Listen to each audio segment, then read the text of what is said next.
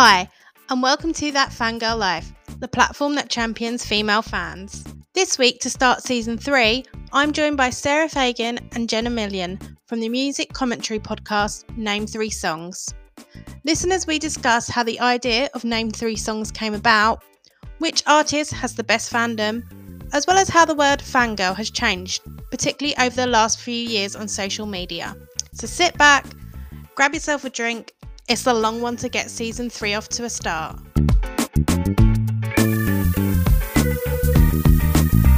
Hello everybody, we are back, season 3, episode 1, and I am joined by Sarah and Jenna from Name 3 Songs.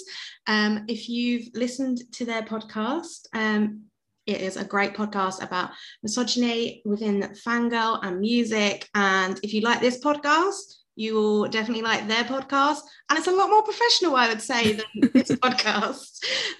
But yeah, do you guys want to introduce yourselves first of all, if anybody that is listening doesn't know who you are? Yeah, thanks for having us on. I'm Jenna, really excited to be chatting with you today. Hi, I'm Sarah, and I'm also very excited to be here to talk about some fangirl stuff. I am going to start how I start every episode with every guest that we have on, and that is basically asking them, what does the word fangirl kind of mean to you? When you hear it, what do you conjure up in your head? I feel like there's two different ideas, because it's like, oh, the media bias, which is like a bunch of just like preteens squealing and like passing out for no apparent reason. Yeah. And then there's like what we've come to realize, which is just like any human who like cares at all about a band like a little bit more than just an average listener, I feel like could happily refer to themselves as a fangirl and not feel any shame about it. And at least that's what we've learned from like our listeners of our podcast, and we're trying to like do and help do, is to sort of take away that nonsense idea that the like the man has come up with and be like, no guys, being a fangirl is actually cool and awesome, and without us no music would ever survive. Being a fangirl at its core is just like celebrating life and enjoying music and not caring what other people think. I think that's the most important part. Love what you love and don't care what others think. Yeah, and it's interesting now to see as well how younger fangirls, from regards to how they want to utilize their other skills because of it, which I think is amazing to see, and how they want to branch out more into different things, like with all the Etsy shops that started up during like last year with people drawing and all stuff like that. It's more than just what I think people see when you get a photo of like from the Beatles kind of age and time frame and stuff. Yeah, I think it's definitely evolved a lot, especially over the last like 10 years. I mean, really since the internet, but even just the conversation within the last handful of years has really like grown a lot. And I think, I don't know if it was necessarily like COVID and everyone being at home, or if people were already kind of coming to this consensus, but that's when like Sarah and I really started to notice it as like fangirls themselves, like realizing the power they have. And like, that's the most important part. What we need to kind of start with is your kind of musical heritage as such. Who did you listen to growing up? What made you realize, or who made you realize, hold on a second, I might be a fangirl because I want to find out more about this person than just sticking on their CDs in my bedroom?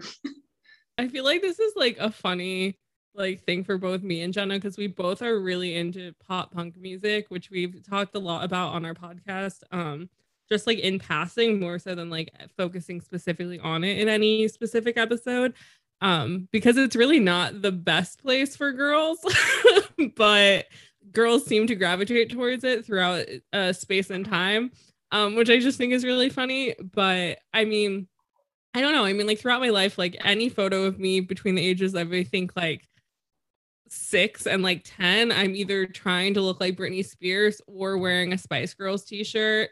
And then that moves into like discovering pop punk music and being obsessed with Avril Lavigne, and then Pete Wentz from Fall Out Boy, and then I think McFly was like my really big turning point. Interesting. Because like I had been on the internet and been obsessed with Fall Out Boy, but I was so young. And then when I found McFly, I was still really young, but their fan base like skewed younger. So rather than me talking to a bunch of people, like adults on LiveJournal, I was now talking to like a bunch of fellow teens on LiveJournal.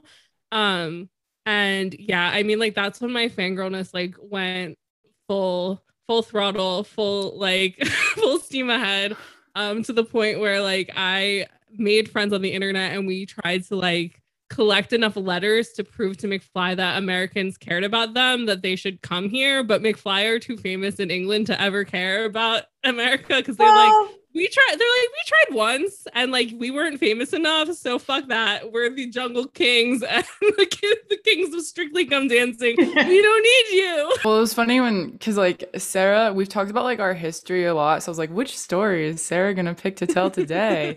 And as she was talking, I was like, you know what? I've never like fully acknowledged that Jesse McCartney was my first fangirl moment.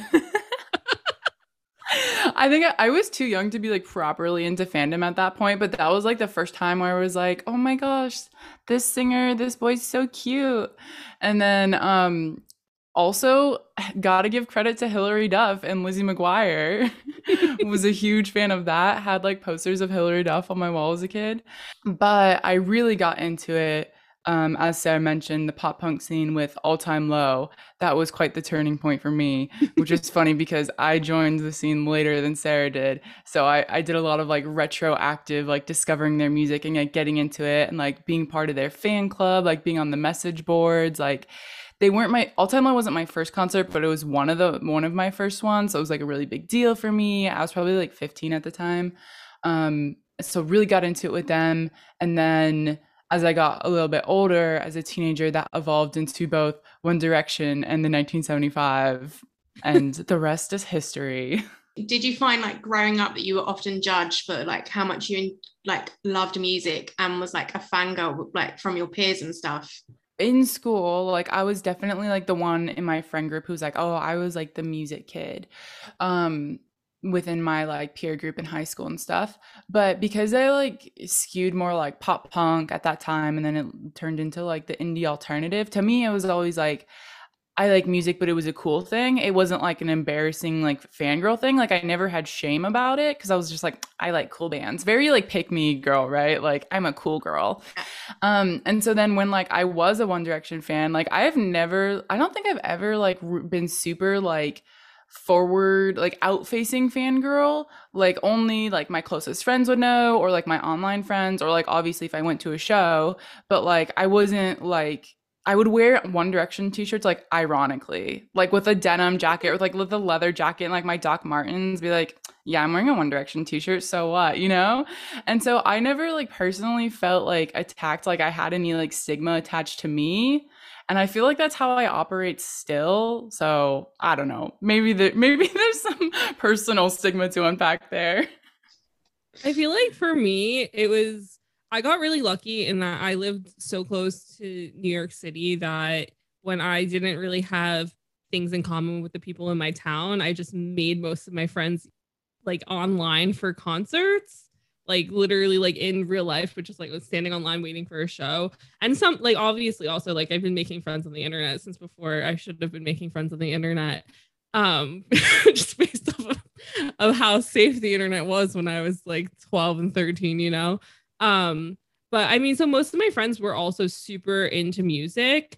And I think similarly to Jenna, like I was very much in the like trenches of the MySpace era of like pop punk music when it was slowly starting to become mainstream. Because when I was in like the end of middle school, starting of high school, so like 14, 15 years old, is when like Fall Out Boy and My Chem and all that stuff sort of went to the mainstream. So nobody ever really made fun of me. Looking back, it probably was weird that I wore a Fall Out Boy shirt like every day of the week to school. But like it was never something I was really that judged for. I think it was just more so like your mom lets you leave school early to go line up for a concert, and I'd be like, yes. Why wouldn't she? I'm doing my homework. Why does it matter? But I think I also went through that sort of phase where I started realizing kids that bullied me started liking my music, where I kind of was like really much a gatekeeper of things, where I was like, yeah, don't look at the posters in my locker. Like, do not talk to me. You cannot know what this is. I think the only time I ever felt like somebody thought I was being insane was when I started liking One Direction. I was interning at 17 magazine, which is like a really big teen magazine, and we were in like an intern like style cupboard, like literally like a closet was where we worked. And I was like going like balls to the wall. One Direction is the best thing that's ever happened. Everybody needs to catch up on this. And I was telling everyone, and all the like editors who were maybe 5 years older than me, because they were just all like assistant level, the people I worked with, were like, boy bands are never going to make a comeback. Why are you so obsessed with this? I'm like, they are coming to New York in like 3 months from now, and you guys need to schedule an interview with them or else you're never gonna get one. And they all like thought I was crazy, and I was like, this is the best band in the whole world and you guys are stupid. And they wouldn't listen to me, and then Teen Vogue interviewed them first, and I was like, ha, we missed out. What we do need to discuss though is, how did you both meet? Because you both live in different parts of America. Yeah, we've never lived in the same place, and we've met more times in England than we ever have in America. We've only met once in America. I was going to say, when I was listening to an episode earlier, and I was like, oh, they both studied it in England. Like, did you find that the music scene differs here more than America? Like, which do you prefer, would you say? I think I feel like we might have touched on this. I can't remember if it's on ours or on another one. I think it was a 1975 pod.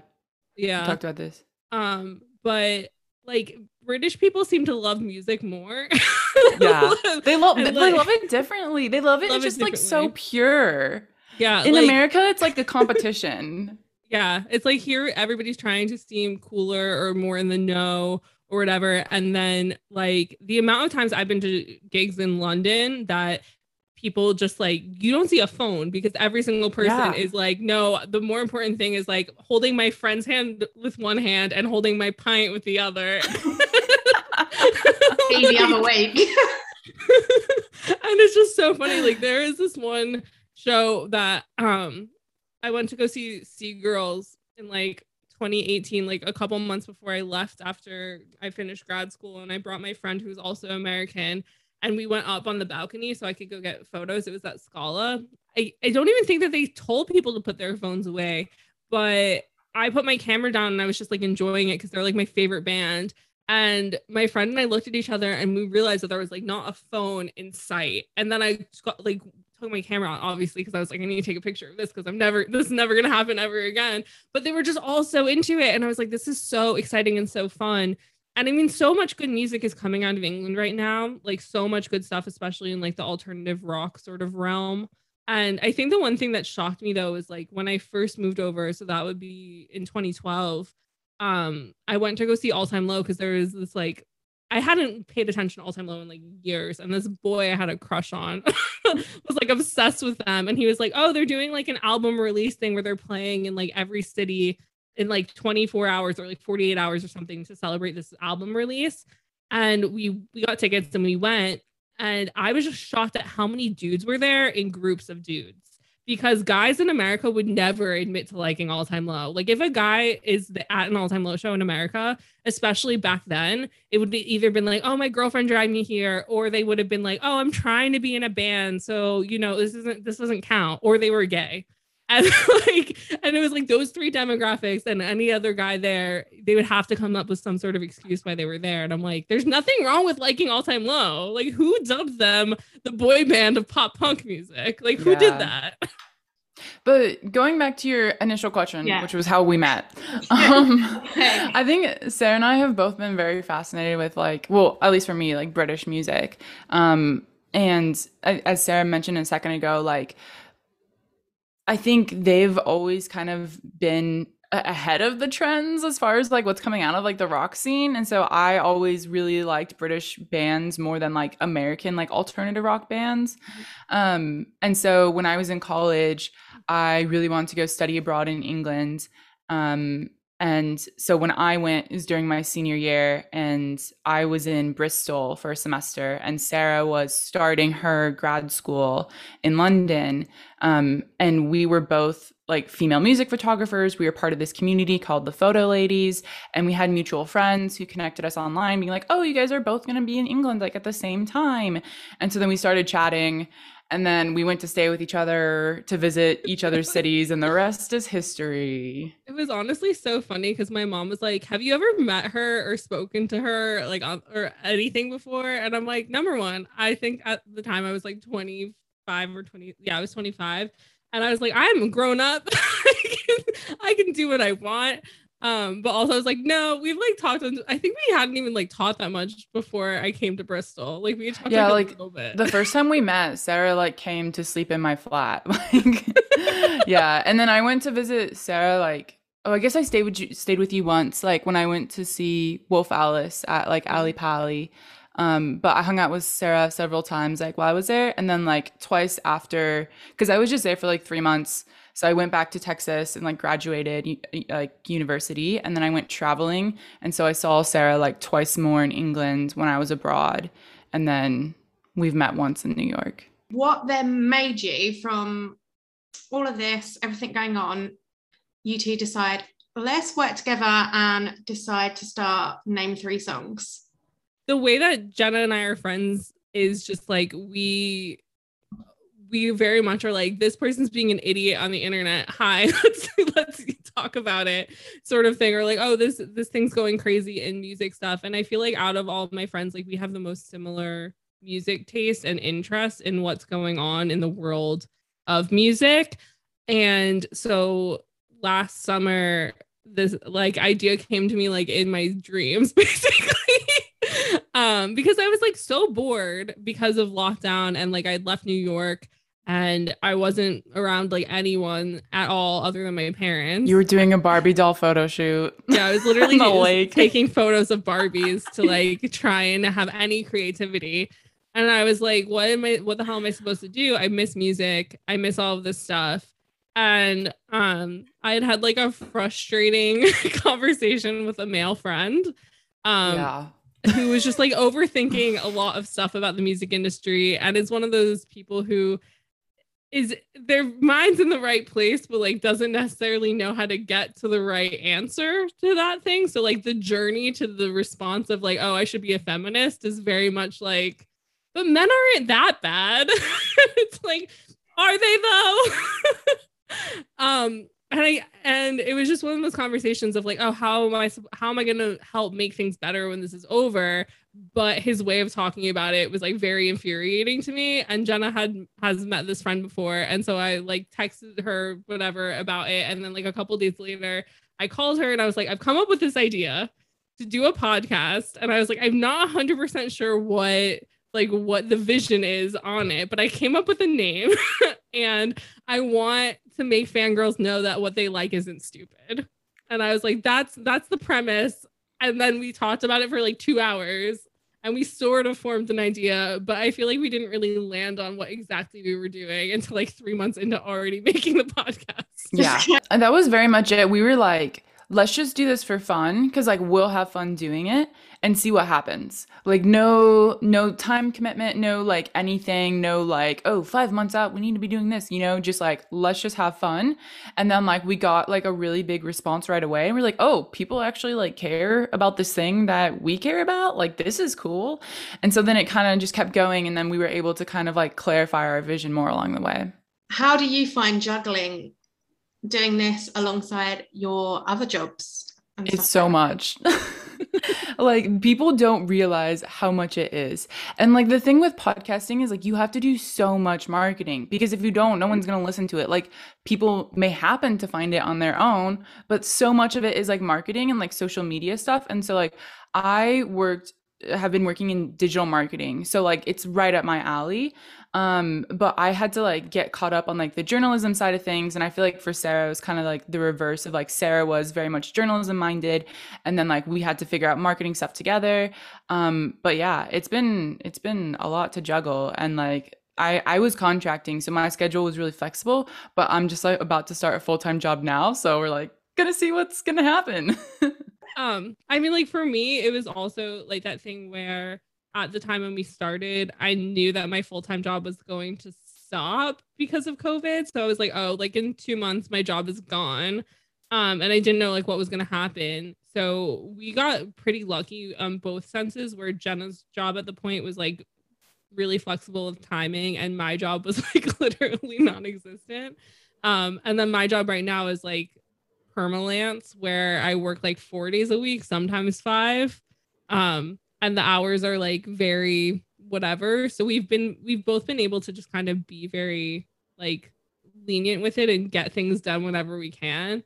But I mean, it's just crazy how much time, when you want something to sound good, like how much time things can take, because like we want it to sound as professional as possible so that people aren't being like, oh, this sounds bad, or like, oh, they're not trying hard enough or whatever. So we're reading probably a lot more than we've ever thought that we were going to, and also just like spending so much time intricately like editing things in order for us to just sound, because that's the one thing when you do a commentary podcast is you aren't coming to it with like a script or all these things, so your ideas are sort of free flowing, and every now and again you kind of misfire.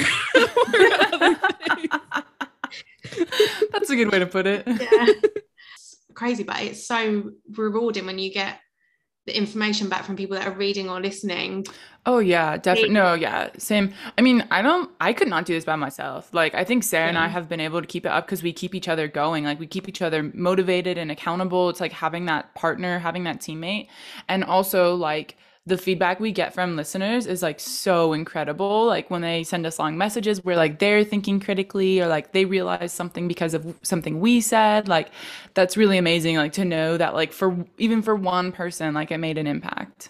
Following on from talking about obviously trying to juggle everything, what would you say has been the biggest learning curve so far? I think just trying, and I feel like this was when we really hit our stride and figured out like what we were trying to do, is that we had a listener message us and say that they had talked about us in a class at school, and I can't remember like if it was high school or college or what it was, but I was like, maybe we need to start looking into like the psychology behind things more, and like more concrete evidence behind what we were saying.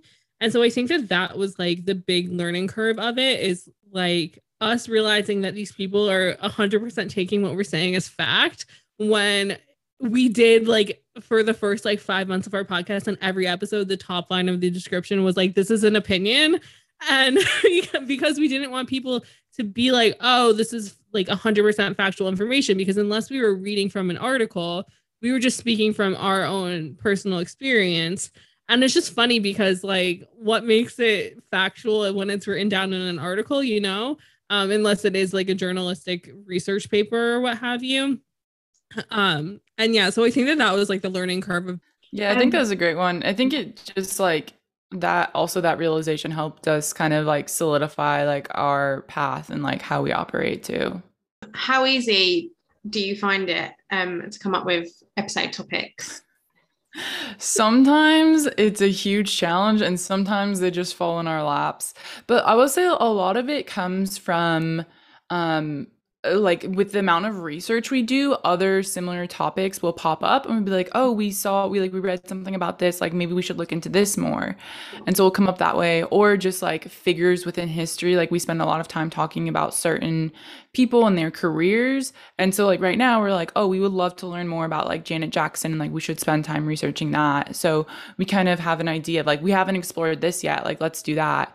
And other times we're like, do ideas exist? Yeah, I think we get stuck in quicksand sometimes, because there'll be like really big topics that we want to cover, and we want to figure out if there's a way to like niche it down more, or if this is the right topic to talk about in a more broad sense. And if we do talk about it in a broad sense, like, are we educated enough on it? And I think that's our other issue, is that like, we don't want to talk on something if we don't feel educated enough on it, which is why it took us like a whole year to talk about K-pop, and like half a year to talk about like the African American women who literally shaped rock and roll music, because we wanted to find the right book and like read the right stuff and have the right information to go into it, where we're not like tokenizing somebody by bringing them on the podcast to talk specifically about something that might not be their area of interest, but also where we're not being like, oh yes, we are speaking for these people with limited knowledge. Instead, we want to come to it with like actual information and be like, yeah, see, like we put in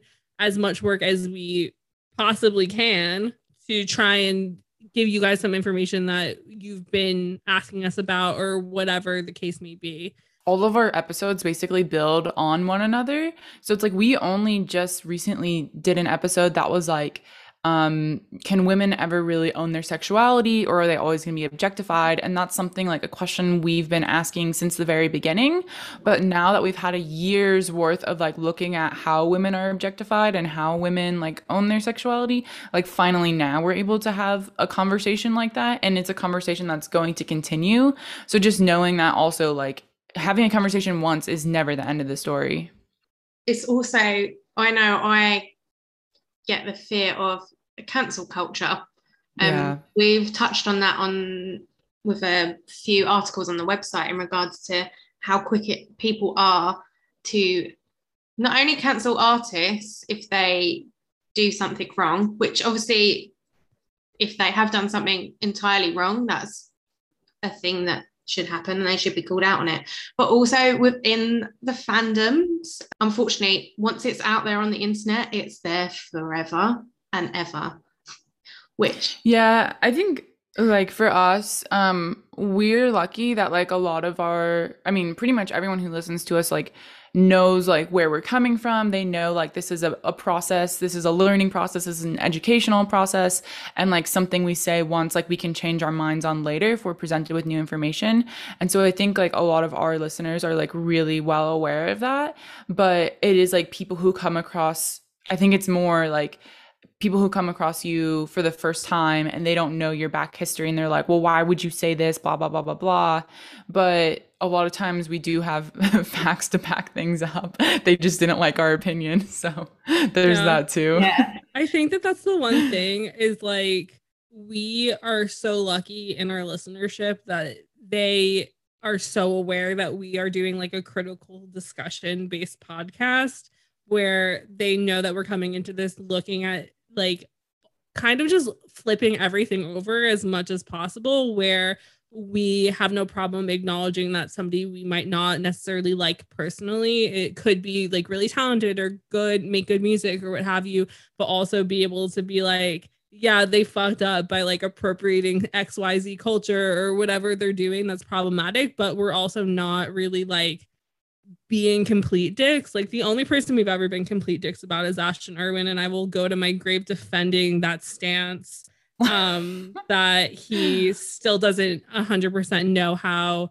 to talk about fangirls properly, but his fans will literally go to their grave being like, no, he knows everything, blah blah, he's amazing, he whatever. Like he definitely is growing, and I think that there is a lot of potential there, but he always gets to the right point by bumping into a bunch of wrong points on the way, and that's what exhausts me.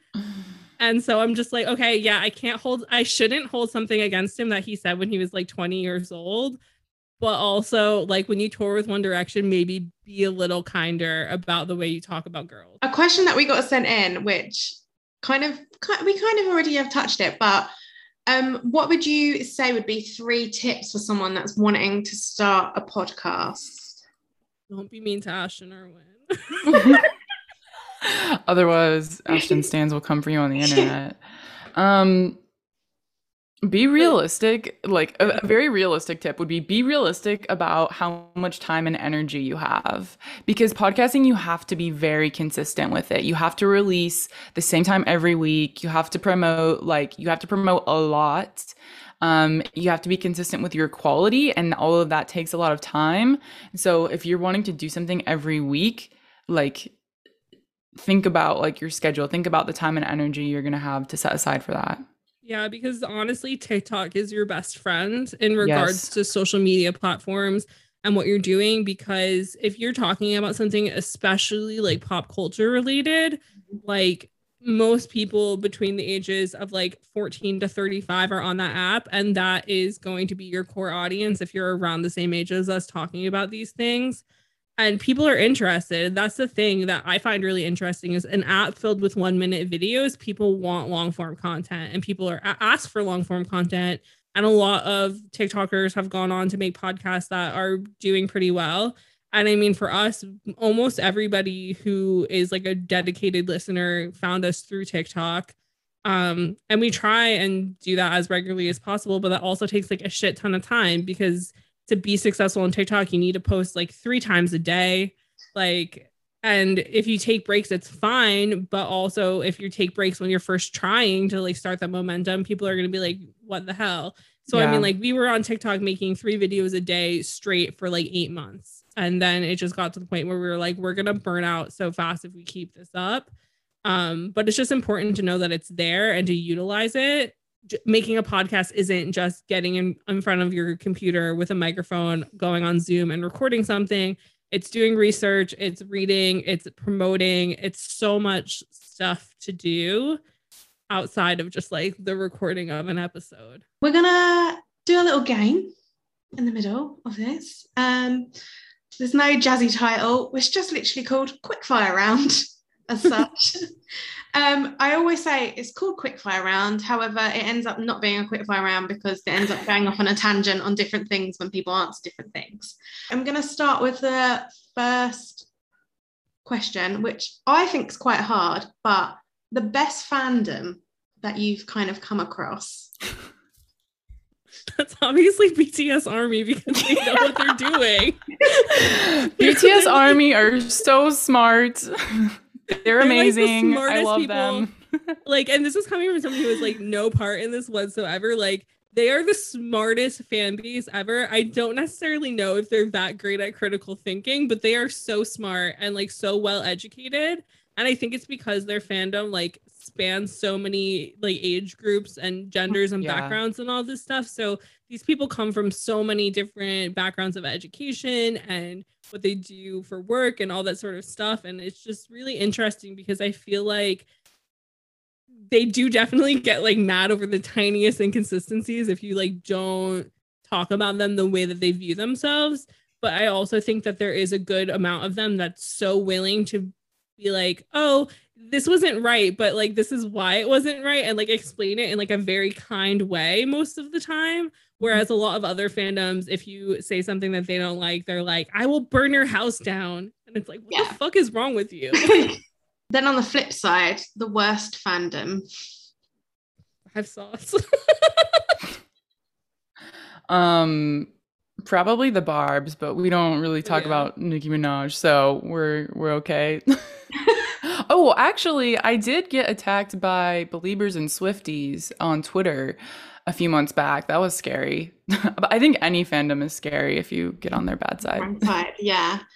And then these next two are kind of a bit more music-centric based, but an album, in your personal opinion, that has no skips right now, ever. I mean, the new Halsey album is like pretty perfect. Like, it's really good and definitely one that you need to listen to in order, like 7 times in a row to like find out what's going on. Like, one of my go-to all-time favorites is definitely like Wolf Alice, like My Love Is Cool.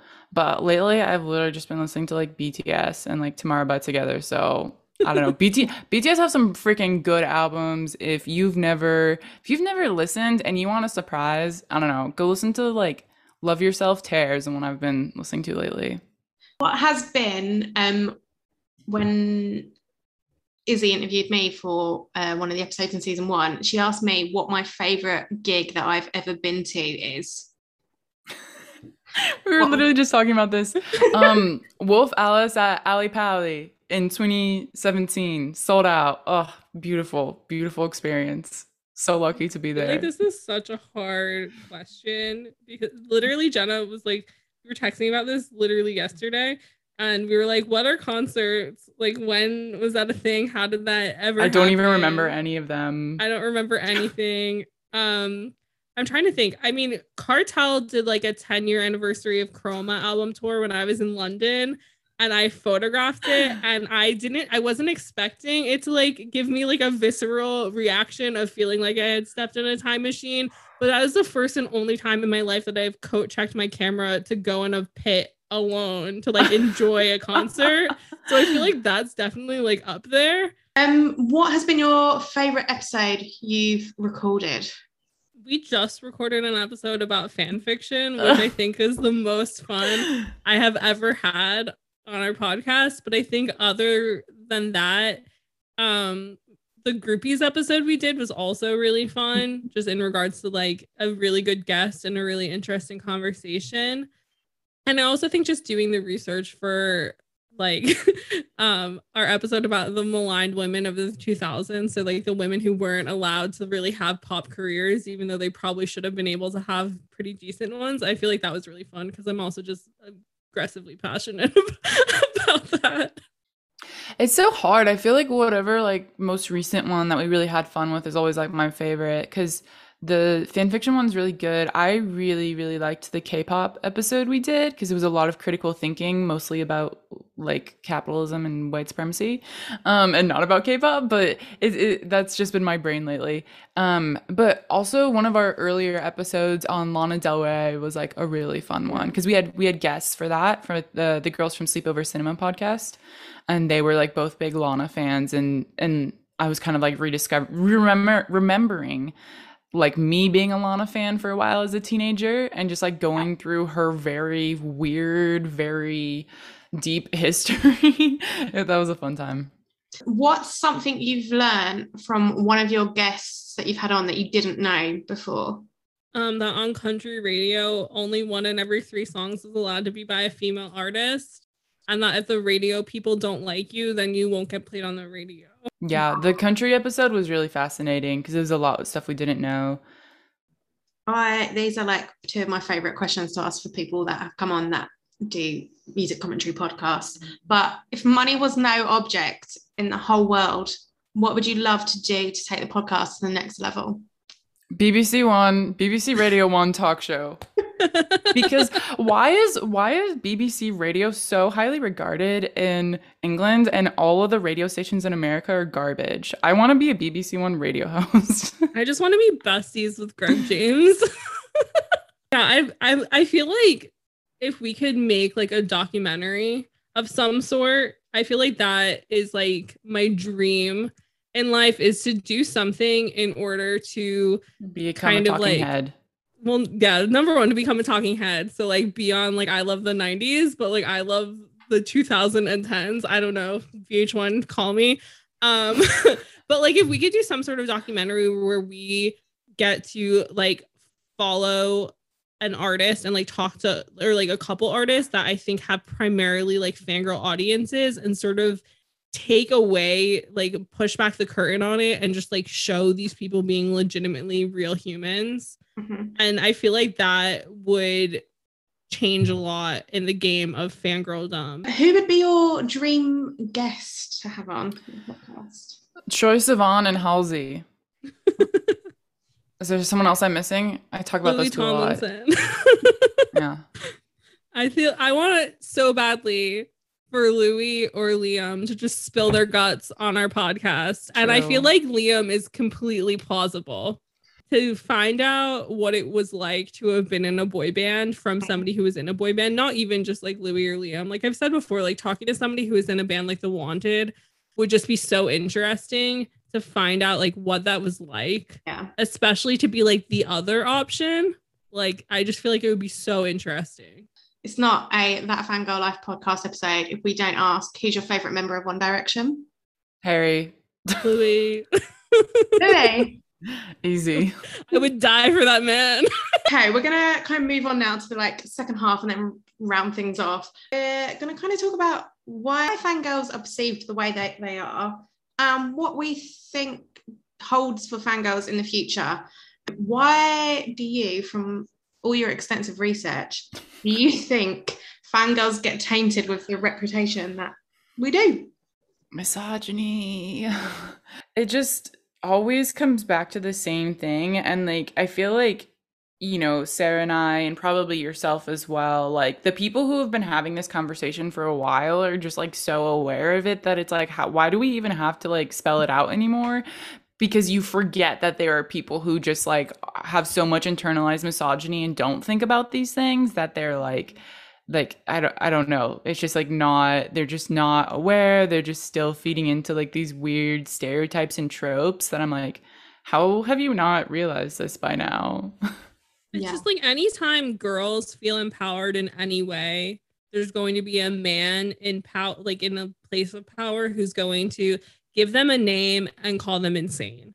And that's happened throughout history. Just it's infuriating and really upsetting in lots of ways, because like just like girls like stuff, but also it's like now that girls have, or like women even have reclaimed the term fangirls, and other people are also using the term as a positive thing. I feel like they're really putting like the pedal down and trying even more so to be like, oh, it's always teen fangirls. And it's like, no, that's not what this is. I will say, like, because like Sarah and I have been talking about and with BTS Army lately, like their main demographic isn't really even teenagers at this point, because they've been around for so long that a lot of the people who found them as teenagers have already grown up. But like as Sarah said, like as wide and diverse as Army are, from the outside, there's this perception that they're all teen fangirls, and that's not true at all. And they just get dismissed as that, and like not given a second chance to like show who they are. Just think, even the term, like I just don't like the term either, like fangirls, because it does paint to be juvenile. And yeah, like especially for like me being in my 30s, I'm like, I'm not a girl, but also I do believe in like everything that fangirls stand for and do. Yeah. So I will own that term, but it's like whoever came up with that term, like, no, like why? Well, it's the same thing about how like incels on the internet made it so if you refer to a group of females as females, it feels like you're saying a dirty word, more so than even saying like the C word feels like a dirty word in a lot of ways. Yeah. And it's so exhausting, because when we'll talk about things, we want specifically to be like, yes, just like females in general, like anybody who like feels that they are a female is what we were talking about right now, but it feels wrong to say it. And I'm like, oh, this is so exhausting to do this. How do you see this being challenged really as such, especially like over the last few years? I feel like with everyone being locked indoors as such, it's become more prevalent that people are like challenging. I feel like, because I touched on this earlier, of like it feels like the conversation within like the last 2 years has really changed a lot, or we just started paying attention to it. I don't know. Yeah. But I think part of it with like lockdown is people going back and like revisiting things that brought them comfort. And I think that started a lot of like the One Direction podcasts, and like even like one of our listeners, and like one of my friends now, who's like a very big like BTS Army, like she was a huge One Direction fan. She went back to the thing that gave her comfort, and then like her friends were like, oh, but like BTS is like an active boy band now, and she like discovered them. And like it's that comfort thing of like remembering the things that brought you joy when you were younger. I feel like in the last year a lot of people have been doing that, and I also think platforms like TikTok have been bringing like fangirls across the world together to realize like you're not alone in this feeling, and you're not the only one going through this, and you're not the only one still celebrating like your love for whatever it is. And so I think like that's a lot of the reason why the conversation feels like it's been a lot bigger now. And I think also it's like because of that, there's been a whole focus of people wanting to also pivot career-wise into something that they'd be more passionate about. And I was saying this to Jenna a little while ago, is that fangirl also seems to have turned into like a buzzword people are using to try and like get girls interested in like professions that they didn't know before or whatever. And I think that was a lot of also the reason why we shifted our podcast, was a lot of people were like, oh, the fangirl to music industry pipeline. And I'm like, this has always existed. This isn't new. This is kind of exciting because people are on the internet and aware of it, but it's like, this isn't a new trend. Like the amount of women that I've met throughout my life doing music photography and journalism who got into PR or industry work because they were super into a band and realized like, oh, maybe I could work for them, has been happening for decades, like since forever. And it happens in every work, like every profession, not just music. And it's like, okay, it's getting exhausted now. Like this is always going to be here. We're going to be fine. And so I think that was also a bit of it, of people being like, oh, I want to work for my favorite band now. Because that's a thing that I realized. How have you seen the way that fangirls kind of like mobilize what they've learned being fangirls in other areas, society really, over the last few years? Specifically with like BTS Army, as Sarah mentioned earlier, like there's so many people from so many different backgrounds that like Army in particular, because like I've never been super into like a lot of other fandoms, so it's easiest for me to like speak on this, and it's just most recent. So I'm like, I don't know if other fandoms do this also, and I'm not aware, but like BTS Army like does a lot of like film like donating money for different causes, just like all the time, like on their own. And like also a lot of them are like scholars or like researchers. Like there's a lot of like philanthropic and like community causes outside of just like BTS's music that they do as a community. That's been really amazing.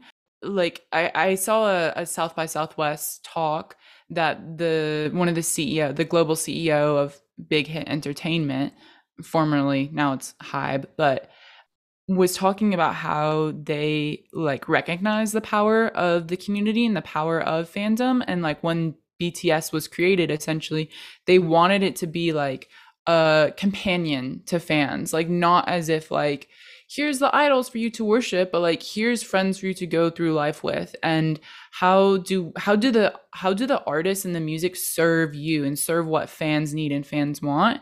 And I honestly think that's why BTS has been able to achieve the level of success that they have, is because of how they approached it, the mentality they approached this with. And I think it comes through in their music. It comes through in the way they write their lyrics, how they carry themselves. And I think it comes through in the way that Army treats each other and Army interacts with the world as well. I think also like because fangirldom felt so new with the Beatles and those sort of artists, even though it has been going on since the 18th century. I think that like whatever other things they were doing outside of screaming and fainting was probably getting overshadowed in a lot of ways, because I feel like there were so many movements happening at those points in time, especially in like the 60s and 70s, that I'm sure those women and girls were a part of, that probably just gets forgotten because of the way that women and girls were viewed then. So I feel like that would be just like an interesting thing to look into just in general. But definitely what Jenna has said is that a lot of these fandoms raise money for certain causes that they believe their artists are passionate about, or just that they are passionate about. And we've also talked about this in our parasocial relationships episode, where like because fans come from so many different backgrounds and stuff, a lot of people, and you see this a lot with One Direction, where it's like, oh, because of One Direction, I realized like I became more confident, or like I realized who my true self is, or whatever, whatever. And it's like, it's not fucking because of One Direction. It's because you as yourself grew as a human because of the people you were interacting with on the internet. Give yourself some goddamn credit. Like you are doing amazing things online by figuring out who you are and like expanding your knowledge. And like there's so many people who would avoid certain fandoms because of like correlations with them and like LGBTQ community and all different things like that, because like, oh, my parents aren't okay with that. But there are so many people who have stopped themselves from being brainwashed, like against just like common acceptable things, because they've broadened their horizons by taking part in fandom culture and meeting new people from different walks of life. And it's like, just give yourself some credit, ladies. How do you think artists should engage with their fans? Because like you said, you've got BTS who like really engage, like they engage with their fans and their help like are doing quite well. And then on the flip side of that, I've kind of, obviously it's me, it wouldn't be me doing one of these episodes if I don't mention One Direction in some kind of way. But I'd put as my example on here, why is Harry, who is seen like a mystical creature online, who only pops up now and again, is held in higher esteem than Liam and Louis, who engages with their fans on a regular basis? Like, because people have created a false god out of Harry Styles because they don't know anything about him. And like, we love Harry, but again, in doing this podcast and learning as much as we have, I've like, again, it feels like the curtain's been dropped, and it's that realization of like, oh, he's a real person. And every now and again, when he like gives us a little bit too much, like a little bit more information than we are used to getting from him, I'm like, this is just like a rich man who dates women who all look the fucking same.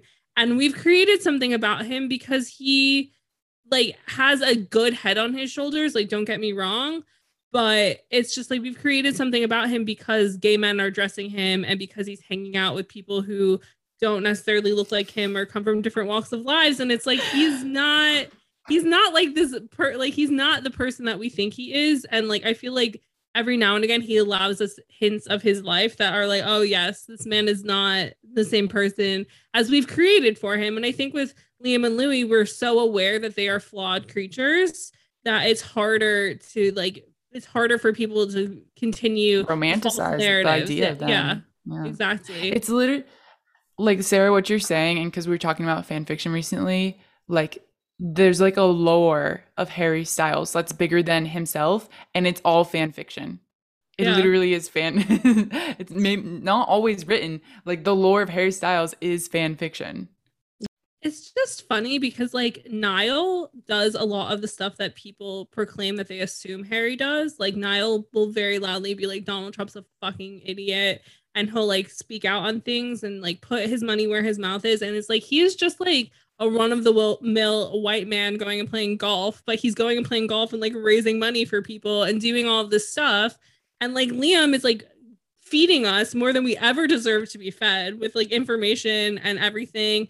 And I think that the issue with Louis is that Louis very much is not this false idea that people created of him when he was in One Direction. And I think that people struggle with it. And I feel like that's a lot of why maybe some One Direction fans are like, oh, I don't know if like Louis for me as a solo artist or like a person. And it's like, yeah, because he's not who you've made up in your head. He's not this person. And meanwhile, Harry is just sitting around allowing people to like think whatever they want. And like, whatever, like you do you, like parasocial relationships, as I already said earlier, like they're completely fine and natural and normal. But also like, I don't know, there's just so many other artists who are actually what Harry Styles is. Troye Sivan is a great example of which that like, why don't you just like that? Like, I'm not saying not to like Harry, but it's like, why are these people like groveling at this man being like, oh, like a bisexual icon, all this stuff, when like, again, as I said, he's only dated women that all look the same, that all come from very similar walks of life, that all come from money and all these things. And meanwhile, you have like actual gay icons available to you who are like speaking out on issues and doing lots of things. But I think that that's where like you like in some sense in celebrity you gain, like Jenna said, like this lore idea of you where people are able to create ideas of you based off of the personality you've given them access to. Like Jennifer Lawrence is a really good example of that. Is like once people started to know her more, they're like, oh, she's like a backwoods person from Kentucky. And it's like, yes, she's not just a girl who likes pizza, she's like a pick-me girl through and through. But like she gave us an idea of her and we latched onto it and people were obsessed with her for a point in time. But Harry is just somehow able to like live, like make that last way longer than anybody else I've ever seen be able to make that last. Sorry, not to bully Harry Styles on me. No, it's so wild. It's just wild. Just all of it. I since doing this, like I will go through a blip when I'm like, hold up, why do I actually like if I took away his music and if it was someone else singing it, like what is it? Why am I like just drawn to that person that I don't really know anything about other than what I've been told? Don't get me wrong, I've like met people who have said like he's the most polite person ever in the world that you can meet and everything like that. But I'm like, is that actually him? Like, you know, when you get that doubt, like, is that him, or is he just like whenever he's out, he's got a facade up all the time? Like, and then I start to doubt myself, and then I'm like, oh, and especially like, what if he's gaslighting us into believing something he's not? Like I think he's a very, very, very clever businessman. Like, I'm sorry, there's girls paying $45 for a baseball cap with Harry as my friend embroidered on them right now. Like, you're not wrong. I'm like trying to like bring this back around now to where I know, where do we go from here? Okay, what do you both kind of hope that the future of being a fangirl holds, with both like within yourself and also kind of like outwardly perception within the world?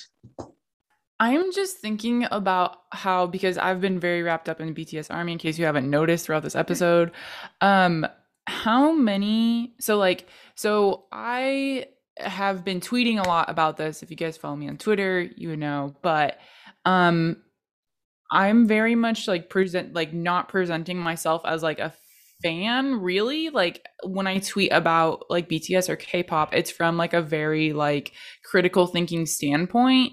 And I think part of that is me even being scared of like having stigma attached to me, which is like a whole other conversation. But it's funny because so many like army follow me now and they all have fan accounts where I'm like, I have no idea how old this person is. I have no idea where they're from, like anything. It's just like a photo of Suga or like whoever it is as like their icon. And then like I'll get in discourse with them and they're like really smart. And then they'll be like, yeah, I live in Australia and like I do global marketing. And I'm like, this is the thing is like, even just having a fan account online, there's a stigma that like you're a bot, you're an anti, like you're a hater, you're gonna send me hate mail. There's a stigma that like this person can't engage in like critical discourse, this person isn't an adult.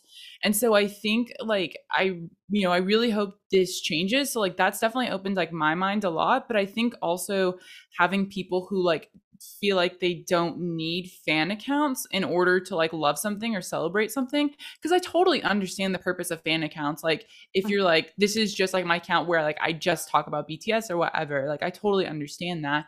But I think like having more like visible quote unquote professional people who aren't afraid to talk about this or who aren't afraid to talk about themselves being a fangirl is important, because of the fact that it's so stigmatized that no one is ever going to give like a fan account like a chance to explain themselves. But if you have like a red carpet reporter, I don't know, like talking, like celebrating fandom or celebrating how much they love an artist, that starts to give people like, that starts to give fangirls that credibility because they are quote unquote credible within the professional world of the music industry. I fully agree with that.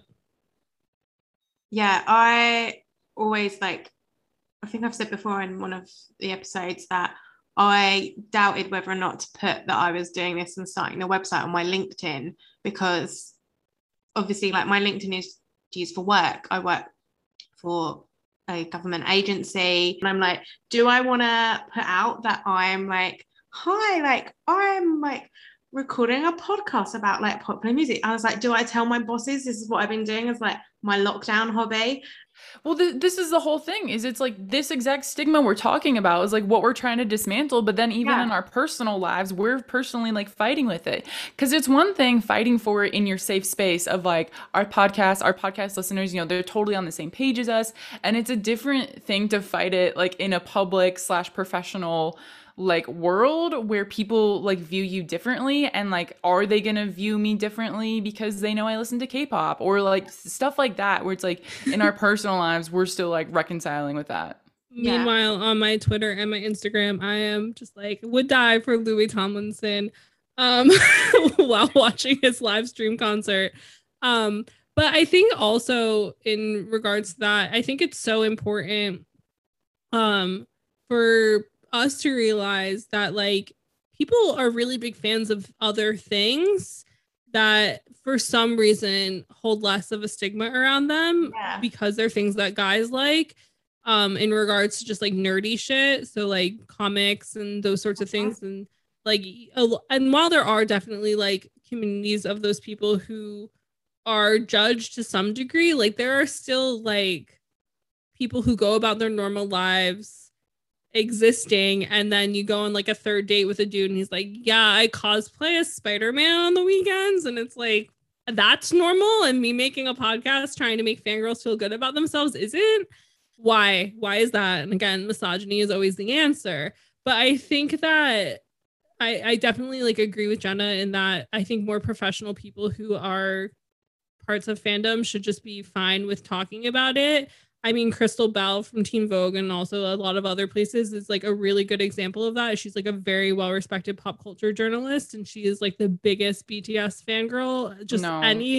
What is it? No, she's TXT and Stray Kids are her two. Yeah, so she's like the biggest like K-pop fangirl, the biggest K-pop fangirl, like out loud and like fine with it on her Twitter account, and artists respect her and she interviews them and they talk about it, and it's kind of. But I think also in regards to K-pop, like it's part of K-pop culture to be big in fandom. I mean, this is not as looked down upon. This is the other thing is like what I've noticed as journalism Twitter. It's okay to still like it's okay to be loud about like your fandom on journalism Twitter. Like for some reason, like this is acceptable. But like outside of like people who are writing about pop culture, like there's like quote unquote more professional jobs or like jobs where it doesn't your passion or your interest doesn't directly tie into like what your job is. That's where that stigma comes from. Yeah. What do you personally think, we've kind of just touched on it, but personally, do you think the hardest part of being a fan girl is? I think it's just like, again, guys being like, oh, you like that? And meanwhile, the second that Harry Styles started being mainstream, all these guys are like, oh my God, Harry Styles is so good. Oh my God, One Direction were actually good. Oh my God, blah, blah, blah. Or like all the like men who like decided the Beatles were theirs.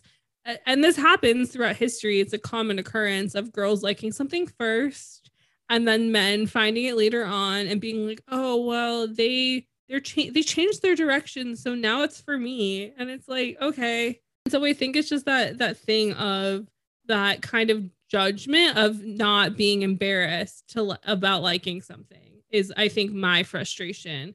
Is that I'll sometimes still get into arguments with people being like, oh, but you're 29. Why do you care so much about XYZ? Or like, oh, aren't you kind of embarrassed that you like this? And I'm like, I literally out loud on all social media platforms have talked about my crush on a cartoon character from Final Fantasy VII.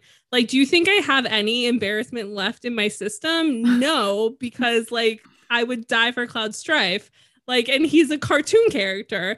And it's just like, what's the problem, you know? And so it's just that weird thing where as we keep saying, like anything that females like is just judged and talked down on. And so I think it's less so a me problem and more so an everyone else problem. What has being a fangirl taught you? That these people are real humans. And we can love them with every fiber of our being, but we do have to remember that there is a line that we shouldn't cross, and that's okay.